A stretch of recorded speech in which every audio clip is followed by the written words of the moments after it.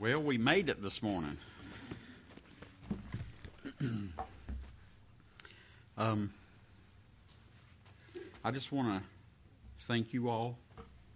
I'm going to set this over here if that's okay. Thank you all for your hospitality. We got to once again this morning see the hospitality for you all to come pick us up. But generosity too, I'm dumbfounded. I'm humbled. I don't know if any of you has ever read the John Warburton. I think it's his autobiography or whatever. But I always tell Paula I have the John Warburton syndrome. Because in that book, several times you'll hear him say, you know, I'm afraid I'm going to give the enemy a chance to say, aha. It's a serious thing to be up here and do this, and I don't take it lightly, but I've been encouraged by everyone here, and I really appreciate it. Really appreciate it. So let's go ahead and get started. If you would, first of all, turn with me to Proverbs 18. Proverbs 18.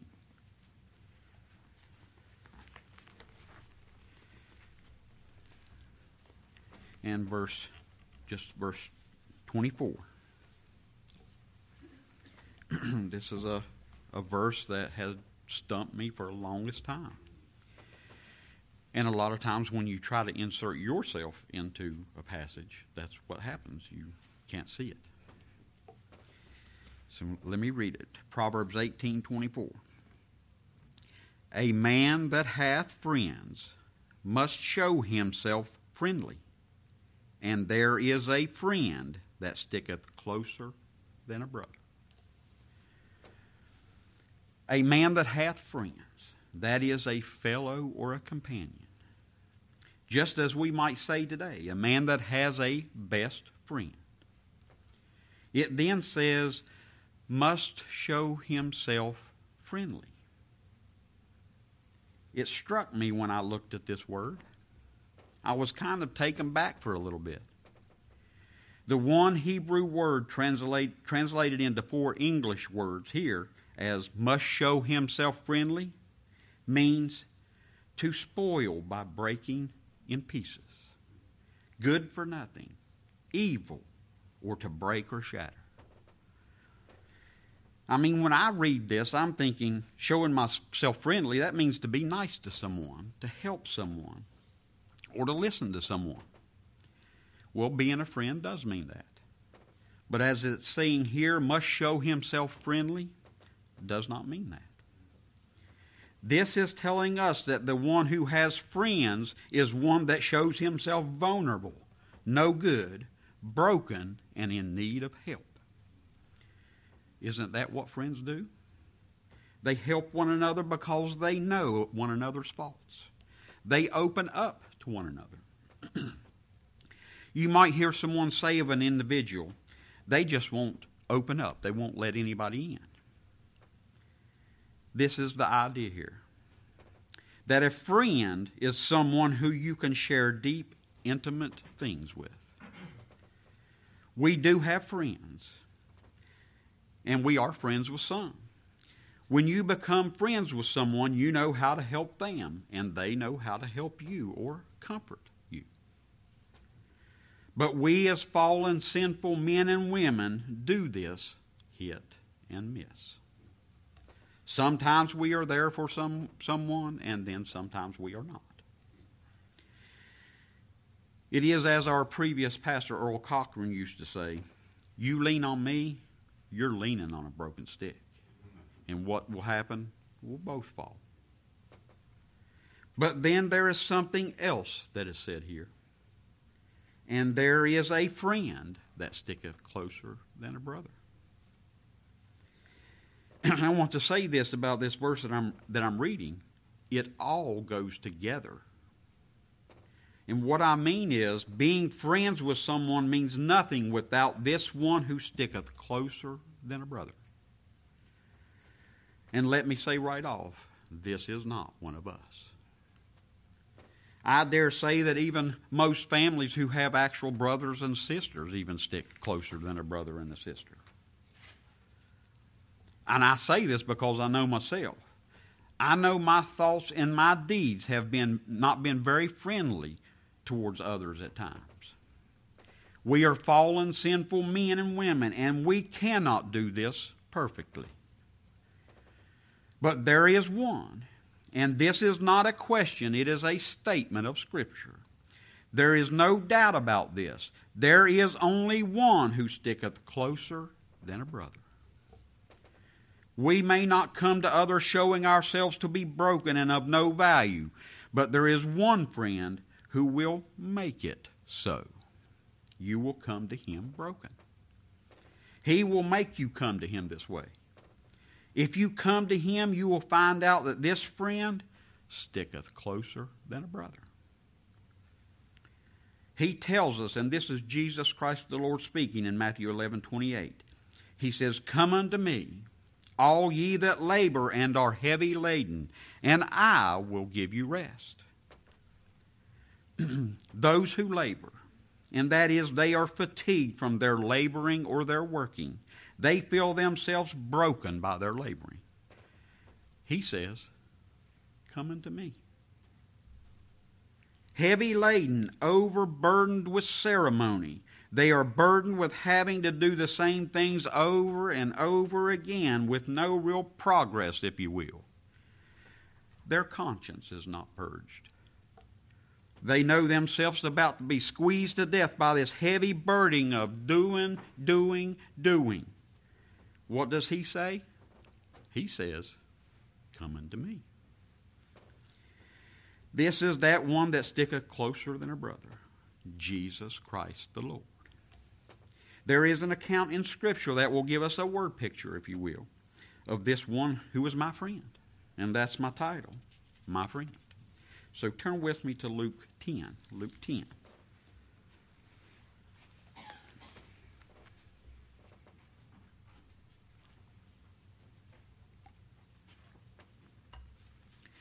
Luke 10 and 30 through 37. Very familiar to you, I'm sure.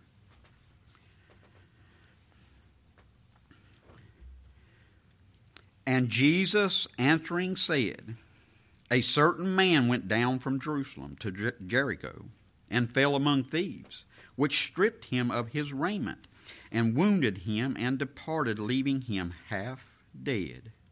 And by chance there came down a certain priest that way, and when he saw him, he passed by on the other side.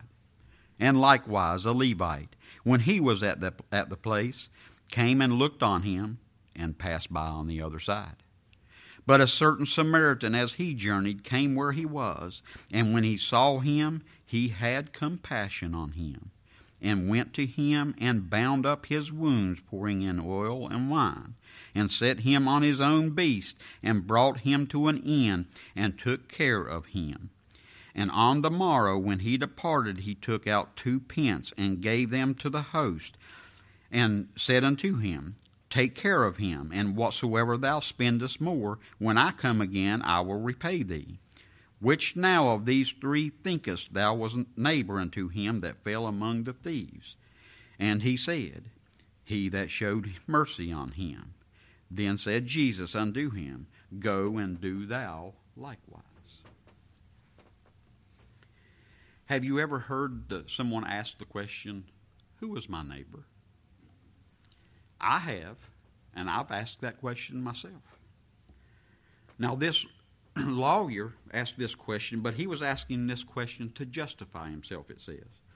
Not because he was truly wanting to know who his neighbor is, but he really wanted to get the upper hand on our Lord Jesus Christ. It is important to know who your neighbor is, or that is, who your friend is. The word can be used both ways. Christ here is going to tell us about one who is a neighbor or a friend. We have a man here that Christ speaks of who is going somewhere. Where does it say he went? He went down. He went from Jerusalem down to Jericho, from blessing to curse. Mankind in Adam has made a decision, and all of his posterity still make those same kind of decisions, and those decisions take them down.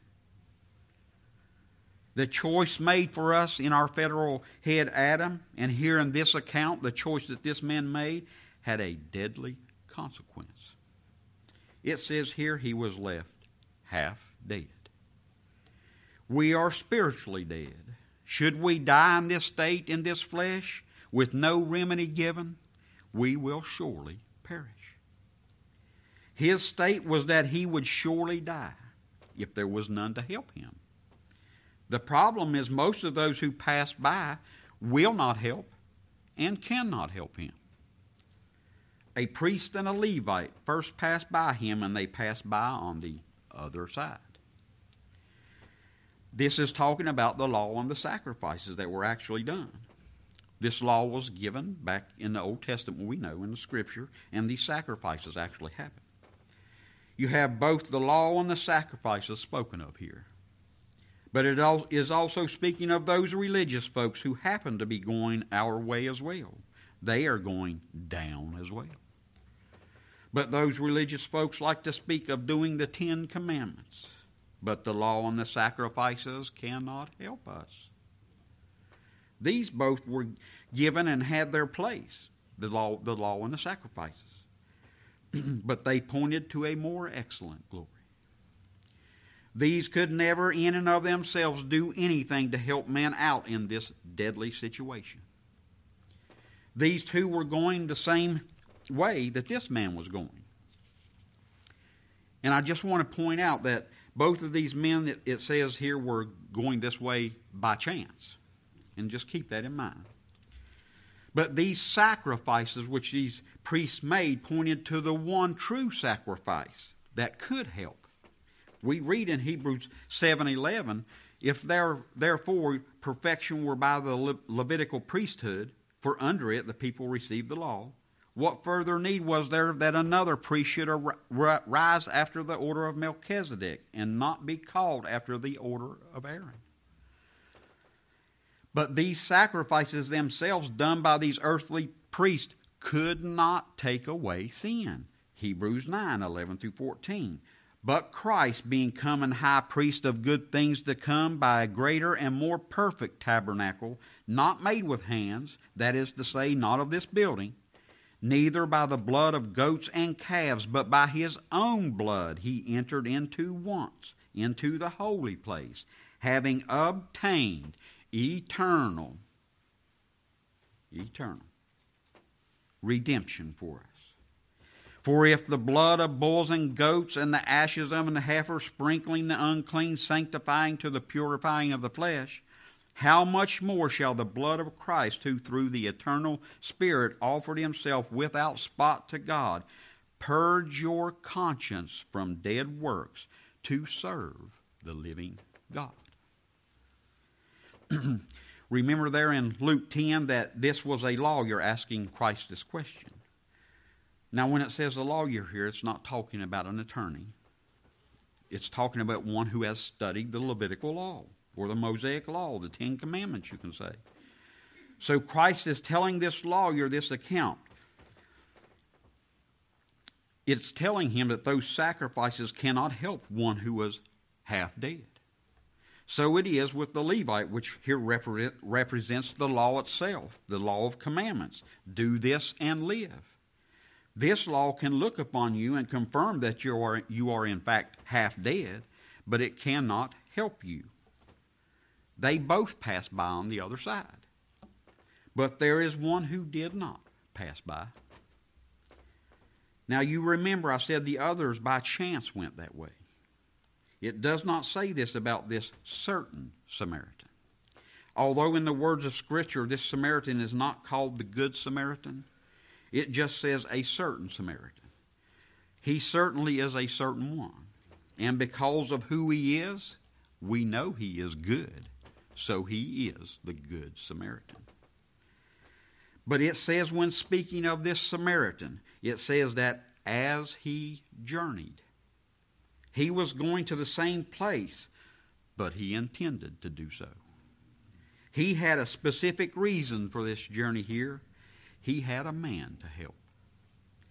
There is one who, while this man was in this half-dead state, and who would have surely perished had this one not stopped to help him.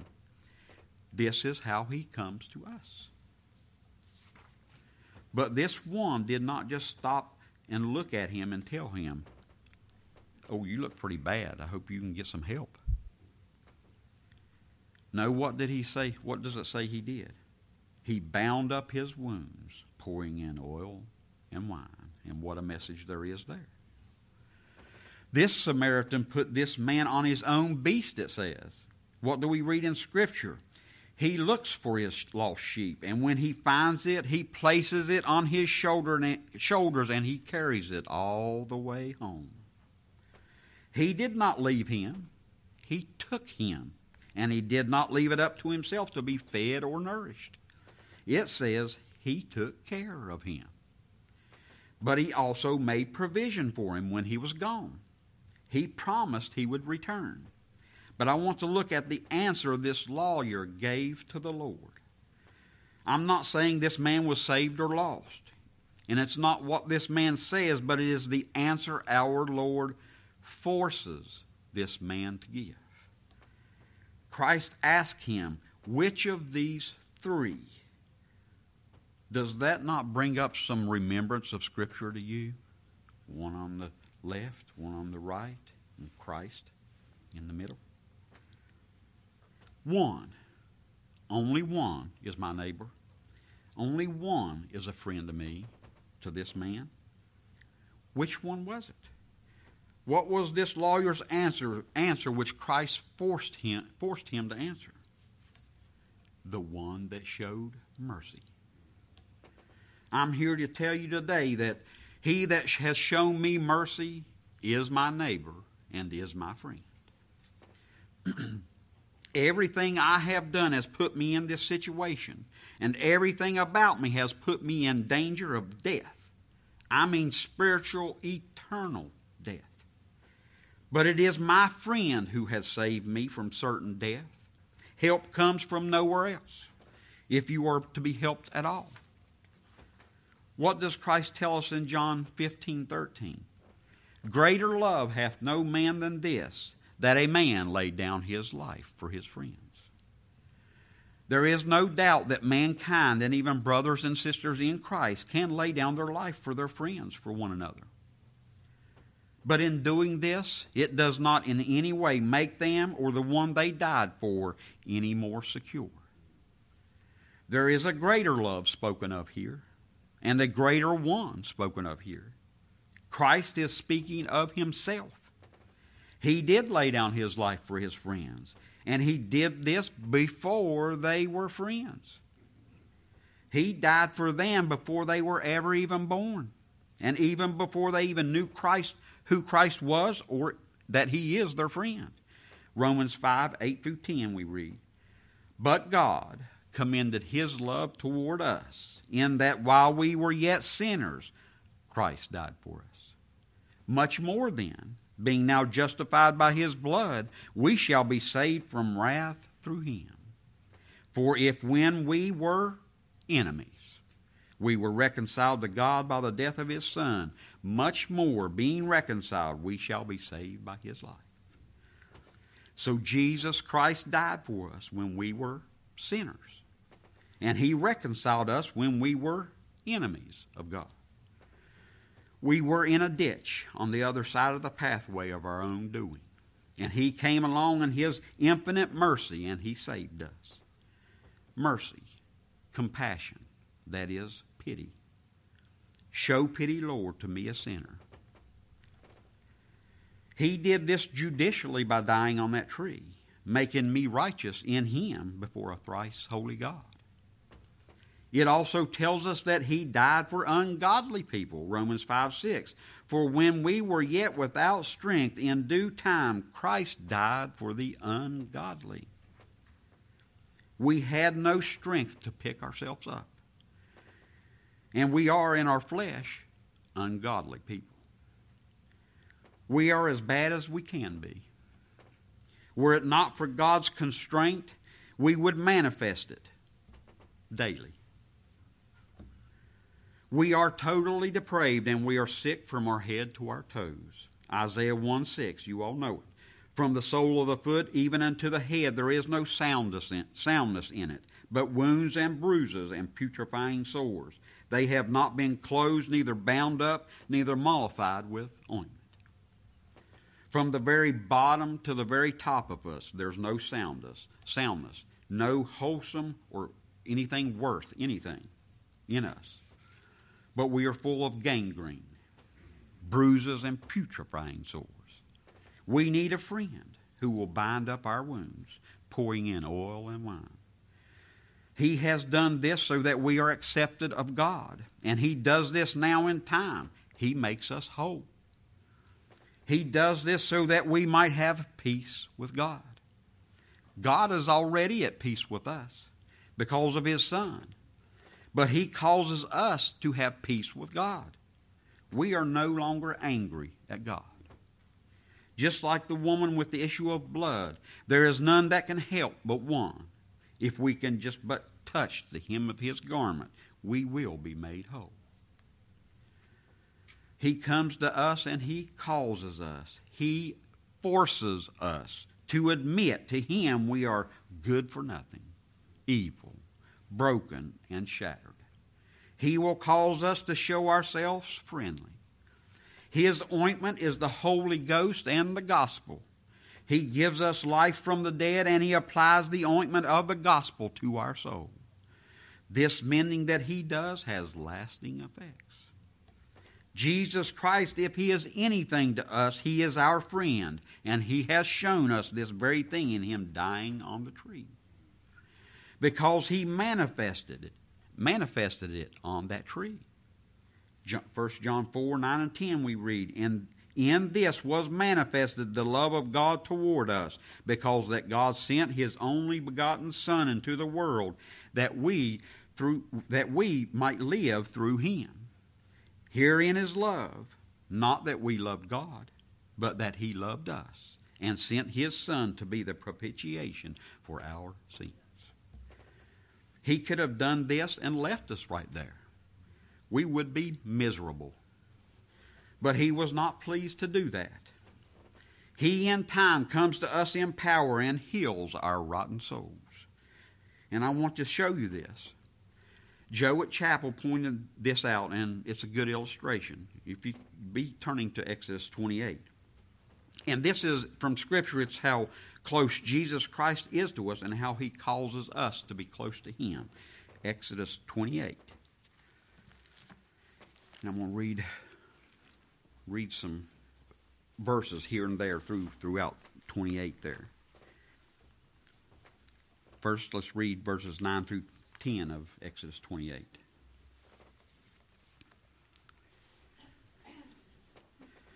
Verse 9 of Exodus 28. "And thou shalt take 2 onyx stones, and grave on them the names of the children of Israel, 6 of their names on one stone, and on the other 6 names on the rest on the other stone, according to their birth. With the work of an engraver in stone, like engravings of a signet, shalt thou engrave the 2 stones with the names of the children of Israel. Thou shalt make them to be set in ouches of gold. And thou shalt put the 2 stones upon the shoulders of the ephod for stones of memorial unto the children of Israel. And Aaron shall bear their names before the Lord upon his 2 shoulders for a memorial." God's people's names are engraved. They are not penciled in. They're not written in chalk. They are engraved. And where is this placed? On His shoulders. We are borne forth, that is, carried on His shoulders. His strength is our strength. You read verses 17 through 21, and you see these stones again, graven with the names of the children of Israel. Where does this get placed? Verses 29 and 30. "And Aaron shall bear the names of the children of Israel in the breastplate of judgment upon his heart, when he goeth in unto the holy place for a memorial before the Lord continually. And thou shalt put in the breastplate of judgment the Urim and the Thummim, and they shall be upon Aaron's heart when he goeth in before the Lord. And Aaron shall bear the judgment of the children of Israel upon his heart before the Lord continually. So you have the brilliant truth found. That is the Urim and the Thummim. His heart shows the brilliance of the truth. So the children of God have their names written on his heart. His love is our love. Are you getting the picture? Last one, verses 36 through 38. And thou shalt make a plate of pure gold, and grave upon it, like the engravings of a signet, holiness to the Lord. And thou shalt put it on a blue lace, that it may be upon the mitre, upon the forefront of the mitre it shall be.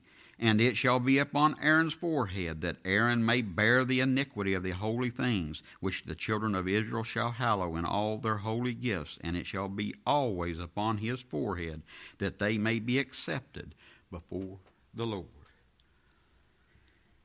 He is the head, and he bears our holiness for us. And we are on his mind when he goes before the Lord. We are holy, for he is holy. He has us wrapped up in himself. We are on his shoulders. We are on his heart. We are on his mind, always and forever. What else do we read in Scripture about our friend, the one who has done all for us? Hebrews 9:24. For Christ is not entered into the holy places made with hands, which are the figures of the true, but into heaven itself, now to appear in the presence of God for us, the forerunner. Folks, our friend has done all he did for us. He has given up all for us, but he has accomplished all for us. So what other kind of friends do we need? He is enough. If you know him, and that's only true if he knows you, if he does, it will manifest itself. How? You will fall down before him in submission to him, your Lord and Savior, admitting your worthlessness. There is no doubt that the one who sticketh closer than a brother is none other than Jesus Christ the Lord. That is the message of Scripture, the gospel. It is he who has saved us. He has done this judicially, and he has done this literally. He comes to us and he heals us of our wounds, and he takes care of us. But there is something else that Scripture tells us, and what a glorious truth it is. We read it in James 2:23. And the Scripture was fulfilled, which saith, Abraham believed God, and it was imputed unto him for righteousness. And he was called the friend of God. If I believe God, and I will, if and only if he gives it to me to believe him. But if I believe God, God says I am his friend. Imagine that. One who is a sinner, one who in this flesh is his enemy, one who is ungodly and outside of him. One such that when he binds our wounds, it is said to us that we are God's friend. That's just amazing to me when I think about it. How can this be? But it is. There is nothing but endless love and mercy when it comes to Jesus Christ towards his people. This world will have nothing of the sovereign Lord of all creation, and they will have nothing to do with those who do follow him. Hear this familiar passage, this world and how they think and treat Christ and his people. Luke 7:33, For John the Baptist came neither eating bread nor drinking wine, and ye say, He hath a devil. He was a teetotaler, and they said, He hath a devil. Then Christ says, they say this, verse 34, The Son of Man is come eating and drinking, and ye say, Behold, a gluttonous man and a winebibber, a friend of publicans and sinners. He was no gluttonous man, and he was no winebibber, but he did eat and he did drink wine. But he was absolutely righteous and perfect in all that he did. And he not was, but is the friend of publicans and sinners. He is the friend of publicans and sinners. He says he will never leave us nor forsake us, and he manifests his love for us in his works. He died on that tree in publicans and sinners' stead. Jesus Christ is a friend of publicans and sinners. So if you cannot take your place there, he may not be your friend. There is not one of us who sticks closer than a brother, but he does. We cannot trust in ourselves that we will do this or we will do that. We trust in him because without him we can do nothing. John 15:5. I am the vine, ye are the branches. He that abideth in me, and I in him, the same bringeth forth much fruit. For without me ye can do nothing. With him, we can do the works he does. We can do everything. It is Jesus Christ the Lord who sticketh closer than a brother. Will you show yourself friendly to him? Now, I want to read an article from Carol Poole. You all may have to forgive me because I'm always touched by this. It's the first article in the book. His congregation had this book made of all his articles he's done over the years, and they made a book of it. And this is called I Had a Friend. If you ask me today, how have you continued these years? How have you made it this far? My answer is just this. I had a friend. I never made it on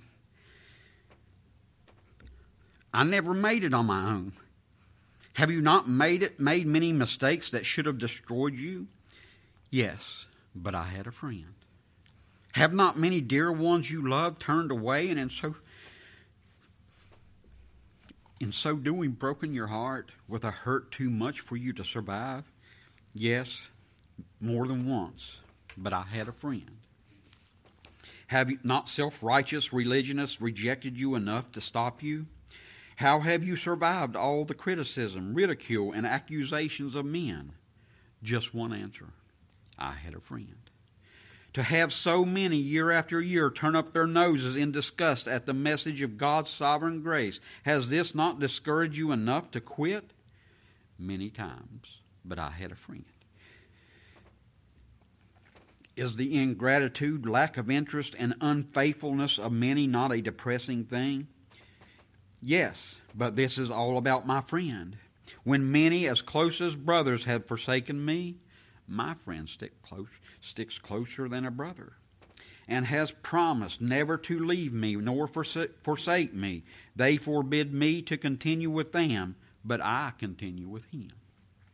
Why am I not this day, right now, separated from God forever and tormented in the pits of the damned? Only one answer. I have a friend. When the chief shepherd returns to set the sheep on his right hand and the goats on his left, if you stand among his redeemed sheep, there'll be but one reason. You had a friend. On that day, fleshly religion will have melted away. In his presence, all your professions, pretense, and performance will mean nothing. If you stand with the redeemed, your testimony will be the same as mine. I had a friend. You'll not say then, I did better than him. I did better than her. I tried to be faithful. I did my best. Spare yourself those words now. They'll be worthless then. The only testimony of every redeemed child of God is this, and this for all eternity. I had a friend. Who is your neighbor?